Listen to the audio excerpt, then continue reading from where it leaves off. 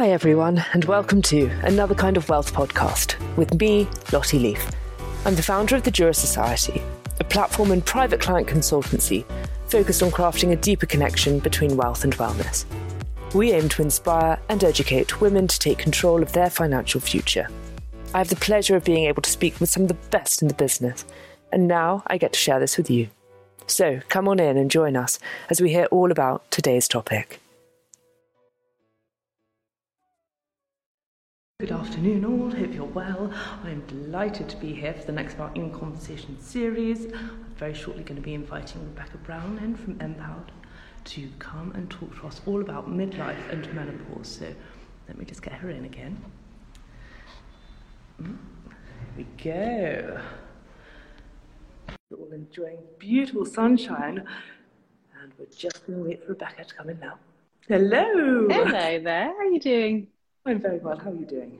I'm very well as well, thank you. So lighting in here is not very good, but never mind, you look No, not at all, but also I'm really glad that we're finally getting to talk.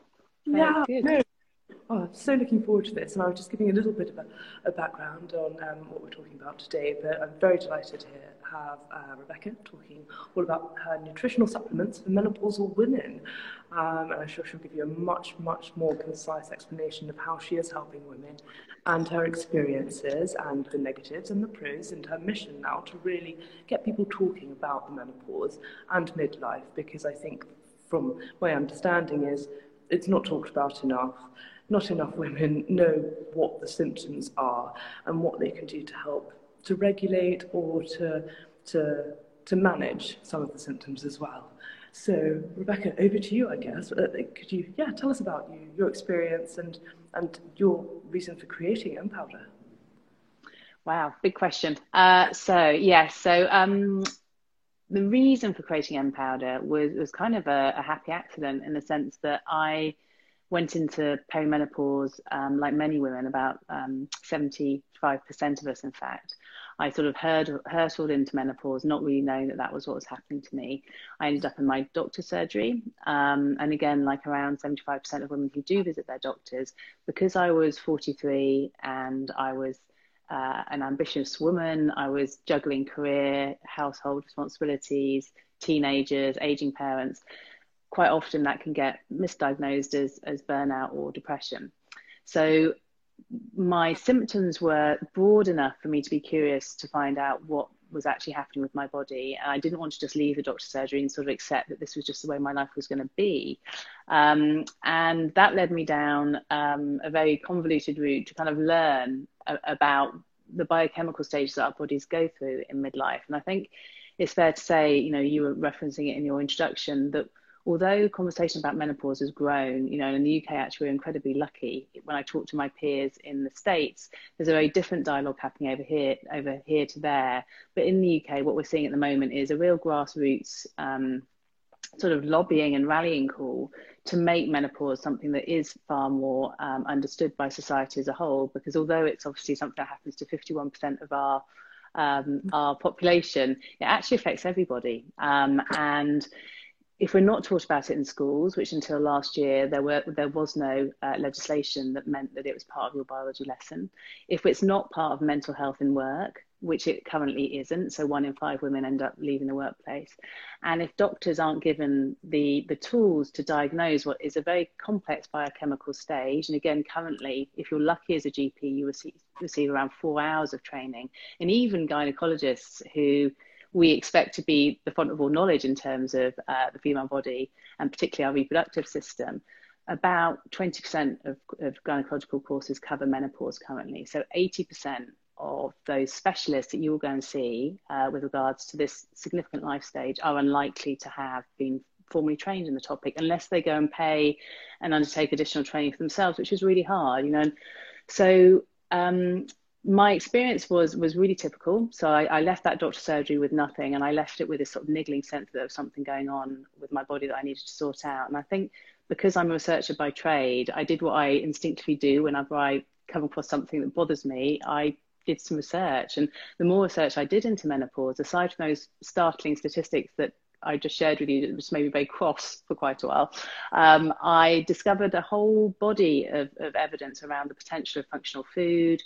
the potential of holistic interventions, and also the huge benefit that medicine can bring. And I think we are of a generation here in the UK, and this is true across the globe, that the perception of HRT was incredibly damaged by a report that was produced 20 years ago that has now been shown to be highly inaccurate in the way that that research was extrapolated. But we've kind of got this shadow, this sort of like expectation that HRT is going to cause cancer, it's going to, you know, shorten our lifespan, it's going to bring with it all kinds of issues and concerns, whereas actually that really isn't the case. So following sort of 6 months of me researching for my own selfish desire to get better, I sort of sat in my kitchen and thought, something needs to happen. You know, there wasn't at the time as much dialogue as we're seeing now, but also, and I think this still is the case, there wasn't enough investment and focus on menopause. So as a woman transitioning through it, it felt like you were sort of entering a black hole where the brands were no longer talking to you that used to talk to you quite merrily before. The supplement aisle in the health food store, if you've ever wandered down the menopause bit, if you can even find it, it feels like it's kind of like an end of life category. It hasn't moved on since the 1980s.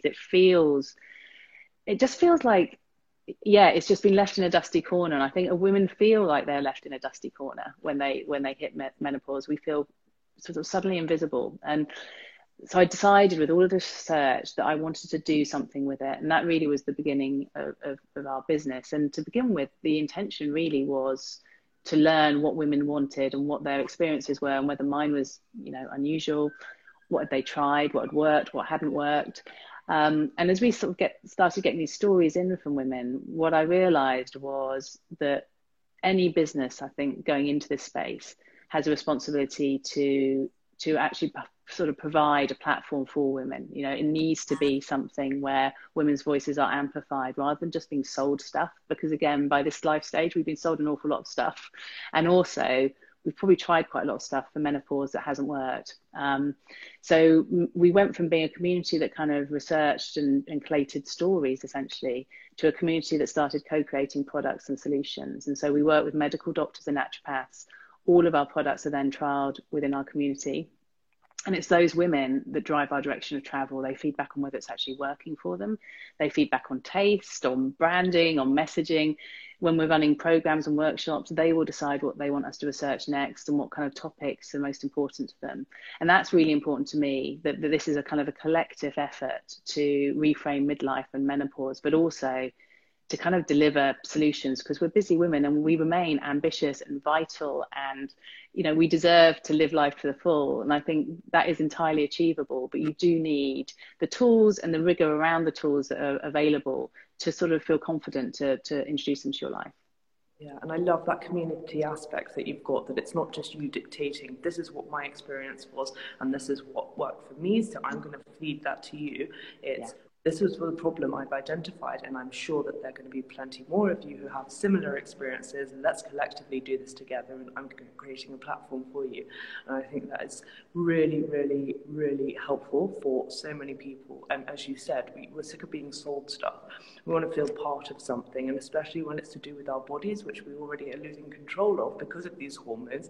If you can't go to the GPs, you need to find something holistic.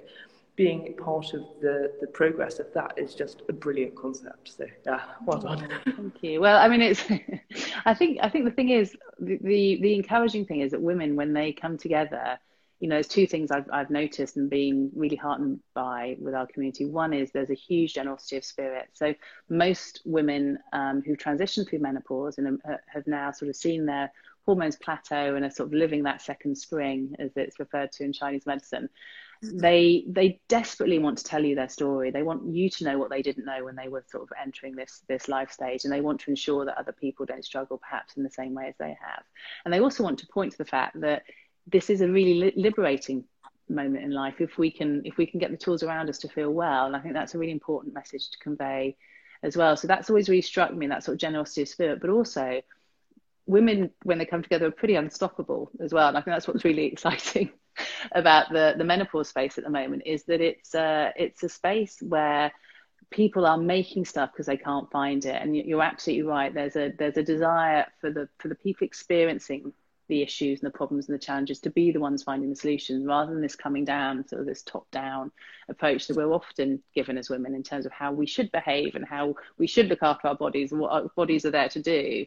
It's actually incredibly empowering to give women agency to say, these are the options open to you. You know, pick the one that works for you, because as we've learned with pregnancy, you know, if we've been lucky enough to get pregnant or we've chosen to get pregnant, everyone's experience of that journey is entirely different. And it took a long time for us to work out that we needed to wrap around that fertility sector sort of diverse options and choices and journeys, and not judge, you know, women in terms of how they want to manage that transition. I think the same is required of the menopause space. Yeah, and I think that's really, really so refreshing to see that actually, and from an investment point of view as well, because obviously with my background with the finance, but looking at all of these companies across the globe that are actually coming through, and I don't know whether or not, I know that you are a COVID baby, but it seems that actually right now there's a huge wave of brilliant sort of menstrual products or menopausal products, and I don't know whether it's because we've all kind of like gone back into our homes and we've had time to think, and maybe we haven't had too many external pressures, that we've had more of a consultative, collaborative process from being isolated perhaps, that now I don't know if you've seen any sort of correlation between it. No, I mean, it's a really interesting comment. And I mean, just to put it in context, although we're seeing this kind of explosion in terms of menopause tech or menopause health, you know, still femtech is still, what, 2.2% of VC dollars invested in the last year. It's actually dipped from the year before. And of that femtech dollar, a tiny 5% is spent on menopause. So menopause as a category has got ridiculous sort of sizing numbers against it, you know, in terms of its potential. But the interesting thing is, it's a real challenge still for menopause orientated businesses to convince VCs that it's not a niche, you know, that 51% of the population isn't niche. Yeah, and so I get very frustrated. I'm very energized by the fact there are a lot of products coming to market and a lot of sort of interesting tech plays that are coming to market as well. I think there's a democratization of the private healthcare route. So in the UK, you know, my experience with the NHS was a typical one, and it's not the doctor's fault. You know, it's down to the syllabuses, it's down to the 10-minute appointments that they struggle with, and the complexity of the life stage. So what often happens is you either put up and shut up, or you save up and you go and see a private doctor, and that's not available to everyone. That's a really expensive process to go through. And so you're seeing this democratization happening online, where digital clinics are springing up, offering consultative programs. And I think that's a really, really interesting area. But we do also need, rather than just sort of transplanting some of the offers that exist in real life onto the digital marketplace, we do need true innovation. And I think what was fascinating about doing a raise as M-Powder was the reticence around actually putting money behind something that needs money to prove itself. You know, so our trial activity in a way has been down to the need to prove that our products work, which I think is absolutely critical. You shouldn't just be selling stuff in the menopause space. It's a critical life stage. So you need that proof, but you need the investment to get the proof. And you're kind of stuck in this weird sort of Kafkaesque model where you can't get the proof because you haven't got the money to get the proof, but they're not going to invest because you haven't got the proof. So I think it's really fascinating. You're going to be the one to open the floodgates here. And once people see that there's proof in the pudding, it's going to suddenly explode.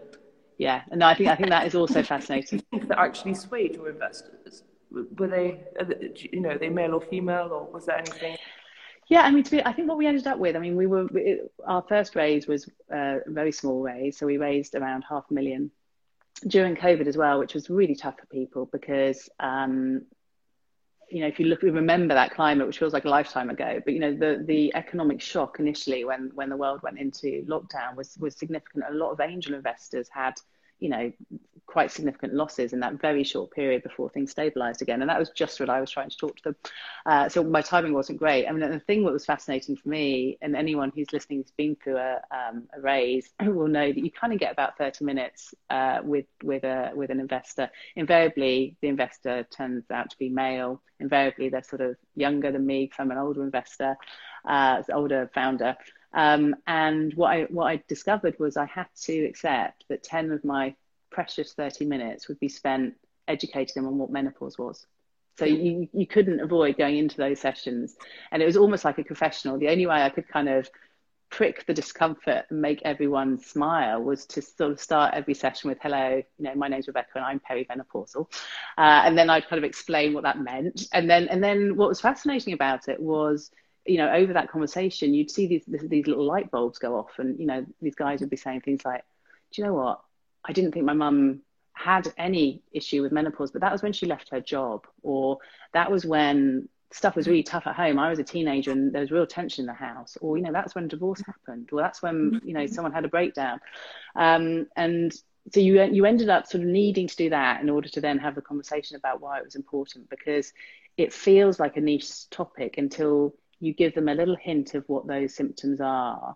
And then you can almost see them recalling their own childhood or their own relationships with aunts or friends or whatever. And so I ended up with a group of investors that I'm feel really privileged to have around the business, because they're sort of purpose-driven individuals, and they've all been almost like strategic investors. So they've brought their brains as well as their funds to the company, and that's been incredibly helpful. So the co-founder of Mumsnet is on the cap table.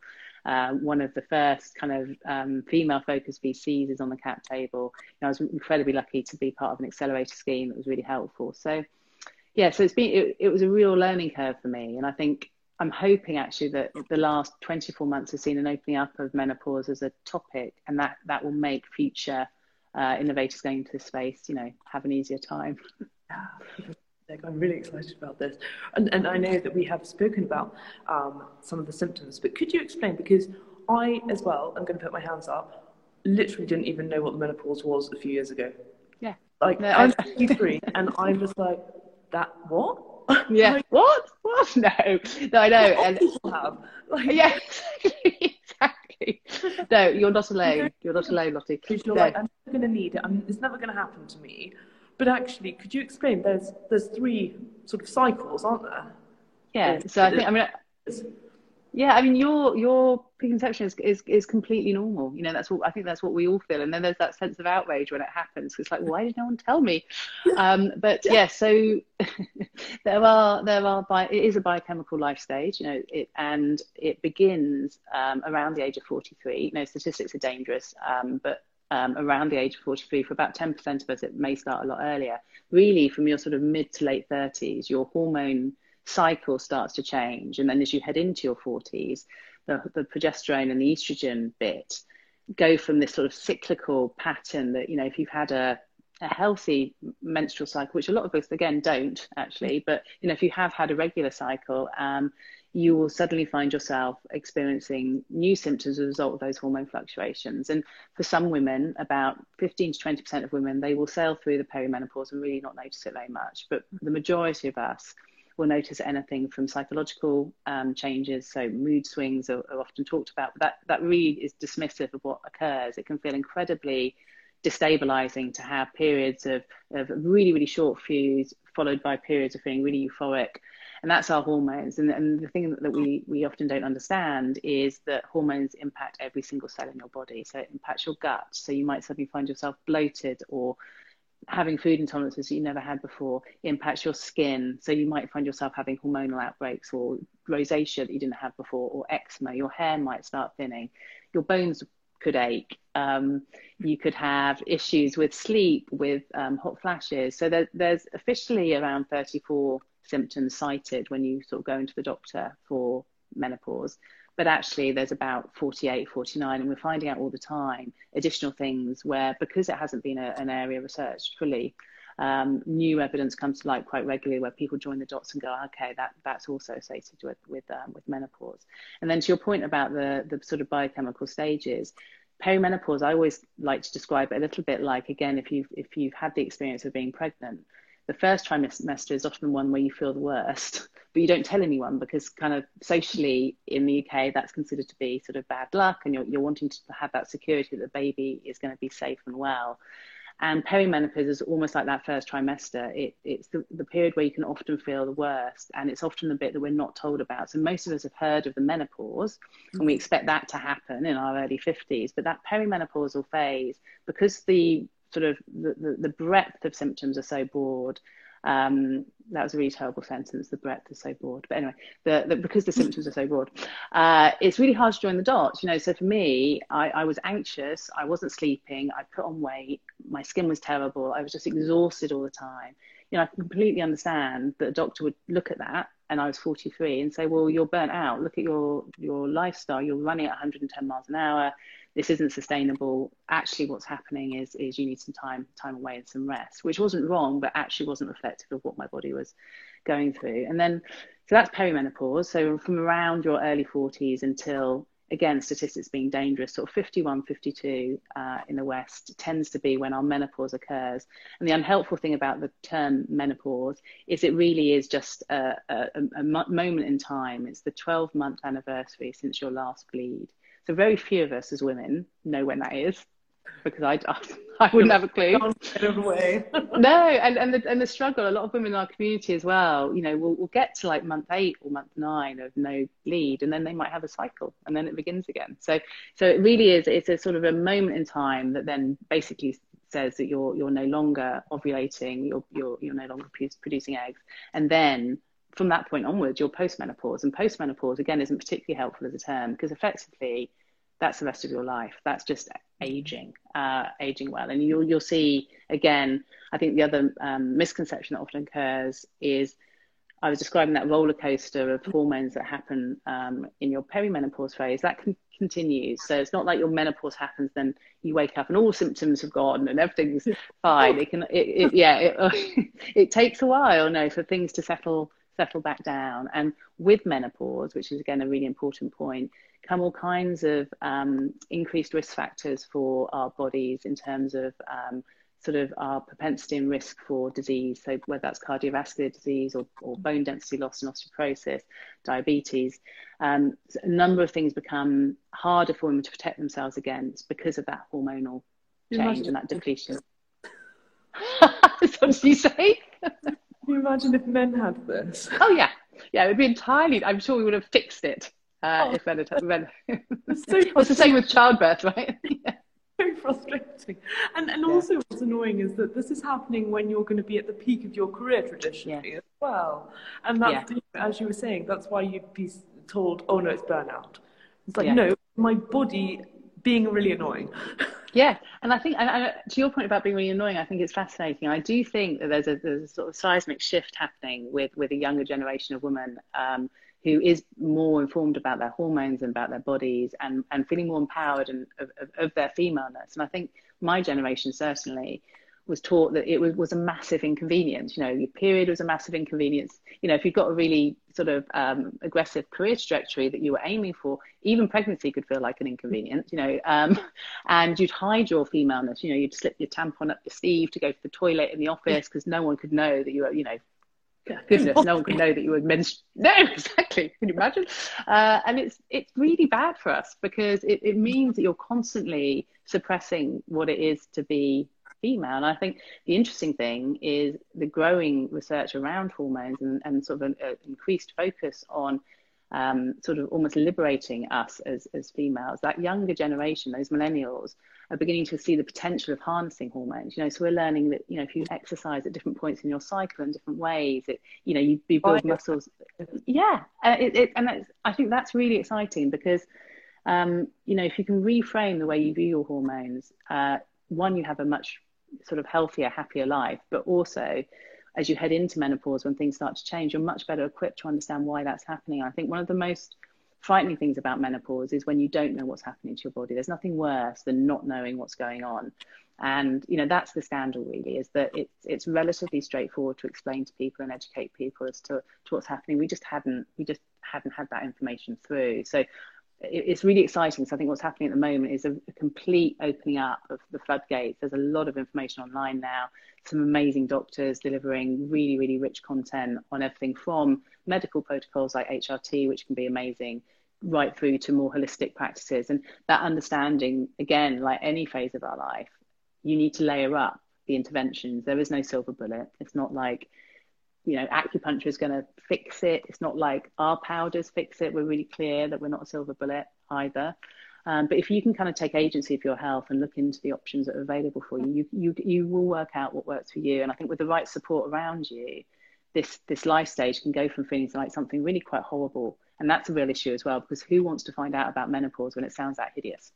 Then if we can reframe that, then people will be so much better equipped and so much better coming out the other side as well. I think that is so true, and especially it is the unknown unknowns as well, because as you say, we're not told about it. There hasn't been that much sort of like engaging research before. There've not been platforms like what you've been creating, and hormones are, you can't see them. You don't know when they're coming, and once it's there, it's like you've already got the symptoms. It's not like you're like, oh, it's going to come, let me do something. It's like it's already hit you, and again, and I've told you before, when I've got my endometriosis, and so I have hell with hormones, and I'm like, well, it's really frustrating, and I can, you know, completely empathize with anybody who goes through anything where you can't see it and you don't know it's happening, and it controls you from the inside. So having something that is nutritionally beneficial for you as well, and that is able to control the symptoms, is brilliant, where it's not just medicine and it's not surgery, and it's, you know, it's a little bit more gentle for you, to help you navigate that.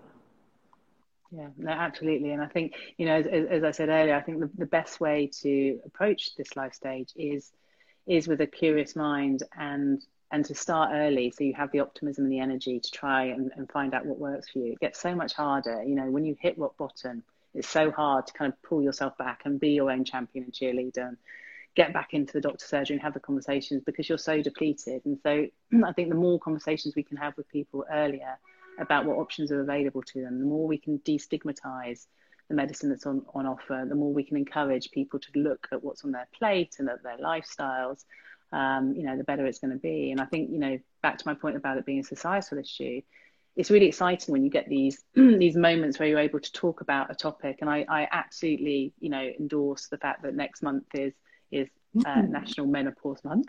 But I think, you know, it would be wonderful if this became something that didn't need a month, because actually we don't need a fertility month. And it needs to be normalized as a topic, and it needs to be supported in the same way that other life stages are supported, you know. And again, to your point around, you know, should men struggle with some of the struggles that women struggle with within their health journeys, just by virtue of being female, it feels like things would have had attention far quicker. And I think, you know, for me, when I think about society and, you know, the role that we play as individuals, what's really frustrating is you move up your career. You probably had to sort of break through a glass ceiling of sorts. Most of us have experienced that. And then you hit this menopause wall, effectively. And not only do you lose phenomenal women from the workplace during these menopausal years, you also limit the ambitions of the women coming through the door who are younger, because they look up and they can't see themselves. You know, they can't see themselves in those positions of power and responsibility. And although the sort of stats point to sort of 1 in 5, I actually, when I talk to our community, I think so many more women just take a little bit of a pay cut and maybe work fewer hours, or decide to sort of step away from that next rung on the career ladder, not because they want to, but because they feel not capable of doing it, because their mind's all over the place. They can't feel confident their body's going to do what they want it to do. And they get incredibly, as I did, incredibly anxious. And so I think actually there's so much more going on in work that we don't even see, because women don't tell you. You know, again, when you talk to people, they're not having those conversations in work. It's not a comfortable conversation to have. Well, and HR don't really care. No, well, I think the interesting thing with HR is that I think it's changing, to be fair, but I think it will change, and it needs to change beyond the kind of tick box of then having an HR policy for menopause. So that's not necessarily, and that's helpful, but that's not necessarily the end point for what women need in terms of support. And it's a mental health issue, you know, it's a diversity and inclusion issue, it's a gender issue. It kind of, and it's an ageism issue. It kind of hits so many things that we're trying to deal with as a society. Yeah, oh well, it's fantastic. So in terms of your products as well, just getting back to that, so could you explain a little bit about, you know, how you take them, what the ingredients, you know, what is it that you have created? Yeah, so there's two blends in market at the moment. The third one is going into trial early next year. And basically the philosophy behind the blends is to try and pack as much as we can in terms of the nutritional hit that your bodies need at those different stages. And the selection criteria in terms of the ingredients was we looked to the research that exists, and it's always limited, especially in the naturopathic space.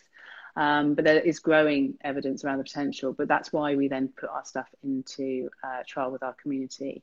So the Peri Boost is for women that are starting to experience symptoms of perimenopause. So again, our community tend to be women around the age of 42, 43 plus. And the blends were created with a medical doctor who specialises also in functional medicine, a lady called Dr. Molka, and also Dr. Martins, who's a naturopath and herbalist with a science background. And that was really important to me because I wanted that rigour applied. And the supplement space is a really tricky one to operate in. And it's almost one that we're a little bit uncomfortable about sometimes because it's not regulated enough. And so you have to do the due diligence yourself as best you can. And obviously as a startup, that's not a cheap thing to do.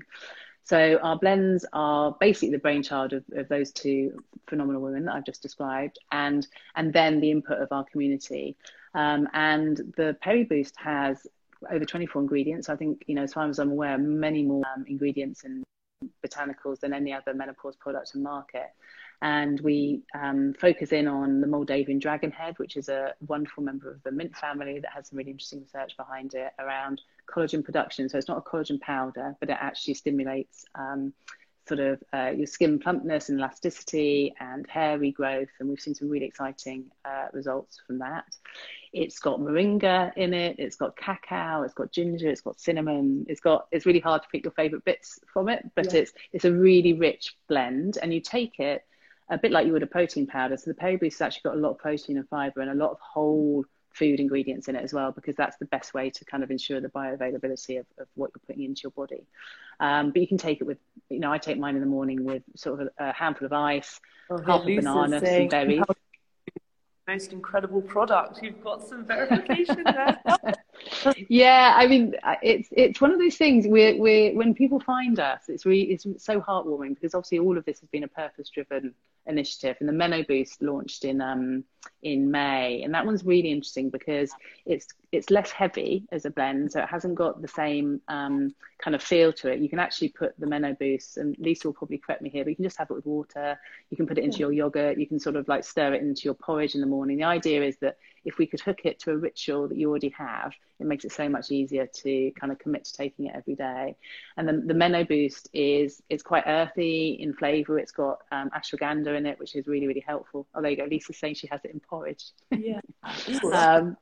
Yeah, it's good. I mean, it's kind of the other interesting thing about our blends, which is definitely something to flag, is that they're functional. So one of the key things that happens to our bodies, as I was describing earlier, is that our stomach acid production decreases as a result of the hormone fluctuations that we see in midlife. And that can really impact on your ability to break down and digest food, which is why often we end up with bloating or IBS symptoms that we didn't have before and things like that. And when we came to design our blends, the advice we had was that you need it to be a little bit bitter. Don't mask it with flavors. So, don't make it taste of banana or strawberry or anything like that. Allow those ingredients to kind of breathe, because what it does is it prepares your body for something sort of savory and bitter going into your stomach, and that produces acid, and that allows you to absorb it better. So for some people coming onto our blends to begin with, they will need support from our health concierge and the kind of the recipes that our community develop, because it tastes a bit like a green juice would, so they're not, I mean, the cacao I find quite nice, but some people find it more bitter than they'd want. And so you can kind of play with it a little bit. And that's quite an important part as well, that there's a sort of flexibility with these powders, that you can put them into protein balls, you can make pancakes, you can do all kinds of things with them, which again, I hope means that we won't sort of end up in people's cupboards as one of those bottles that's sort of half full that you can't remember why you bought it in the first place. So that's what our powders do. So Peri is for perimenopause, the Peri Boost. And then once you've had your menopause, then the Meno Boost is the product in market for you now. And then the final foundational range powder that we'll be launching next year is for the post-boost years, once you've settled down. And that's a really exciting blend. That's got all kinds of nootropics in that focus on brain health and kind of mitigating against some of the risk factors around Alzheimer's, and just staying well beyond bone density, because bone density is inherent, and so is cardiovascular health into all the work we do. But if you go back to the menopause aisle, it can feel like that's the only thing that matters is our hips and our heart. And I really want us to be thinking about how we age well. You know, how do we want to be? How do we ensure that we eat in a way that keeps us vital and energized, so that we can have a long and healthy life, and using natural ingredients to kind of support that. Yeah, and as you say, it's part 2. Exactly. Second stage. Well, here we go. Look, here we go. So far from adding peeps, I think it's delicious. I don't sweeten it anymore. Oh, really interesting. That's really good to know. Yeah. I mean, one thing I have learned is that every taste bud is as individual as everybody. It's been fascinating for me, because you kind of, so yeah, as I say, some people sort of, depending what they've eaten, I guess, sort of historically, will find it really bitter. Then other people will find it actually really chocolatey, and other people will find it really. It's kind of. I think that hopefully what we've learned is that, because we have such a generous community, like these 2 lovely ladies that are sharing stuff now, that tends to be the kind of character of the people that buy our blends. And so we've just got this repository of recipes and tips, and so we make it our, you know, a real effort to ensure that everyone who takes our blends and wants to be part of this journey has the support they need. And it's people like Lisa and Malcolm and Madding Peeps and people like that who actually help with that, because they know better than I do how it works best. Oh, I love that. Well, Rebekah, thank you so much for this. Just where can people find your products? Where can they find out more? How can they access this community that you've created? So the easiest way to access is to find us on Instagram, Sophia. So it's at Empowder Store. And, you know, our Instagram feed is like a mix of almost like microblogs, you know, scientific research, reflections on aging, tips on how to nourish your body and mind, details about recipes, things like that. And then our store, in terms of purchasing, you can do that through Instagram as well, or you can head to www.empowder.store. Wonderful. Oh, I'm so excited. Well, thank you so much. I mean, thank you. These, it's scary. It's not. You'll be fine. Yes, you just need to come and join us. You just need to come and join us sooner rather than later. I think that's the thing. You know, these conversations need to happen now. So it's a delight to be able to talk to you and to share it. So thank you for having me. Well, thank you so much. And I'll share more information on where you can find Rebekah, and more information on Empowder as well. But yeah, thank you so much for being here this afternoon. Thank you everybody for joining in and for being active. And I'm going to save it onto the page, and people can refer to all of the fantastic information that you've shared with us. You're so knowledgeable. So thank you. Lovely to see you. Thanks everyone for joining. See you later. Bye-bye. Thanks a lot. Bye. Thanks so much for listening. We hope you enjoyed this episode just as much as we did. If you can think of anybody else who would benefit from listening too, please share it with them using the social media buttons on this page. And don't forget to like and subscribe so you don't miss out on any new episodes too. For further resources, make sure you're following us on Instagram at The Jura Society. And don't forget to sign up to our quarterly newsletter, The Wealth and Wellness Edit, where you'll be the first to gain access to our in-person talks, events, and much, much more. Until next time, see you later. Bye-bye.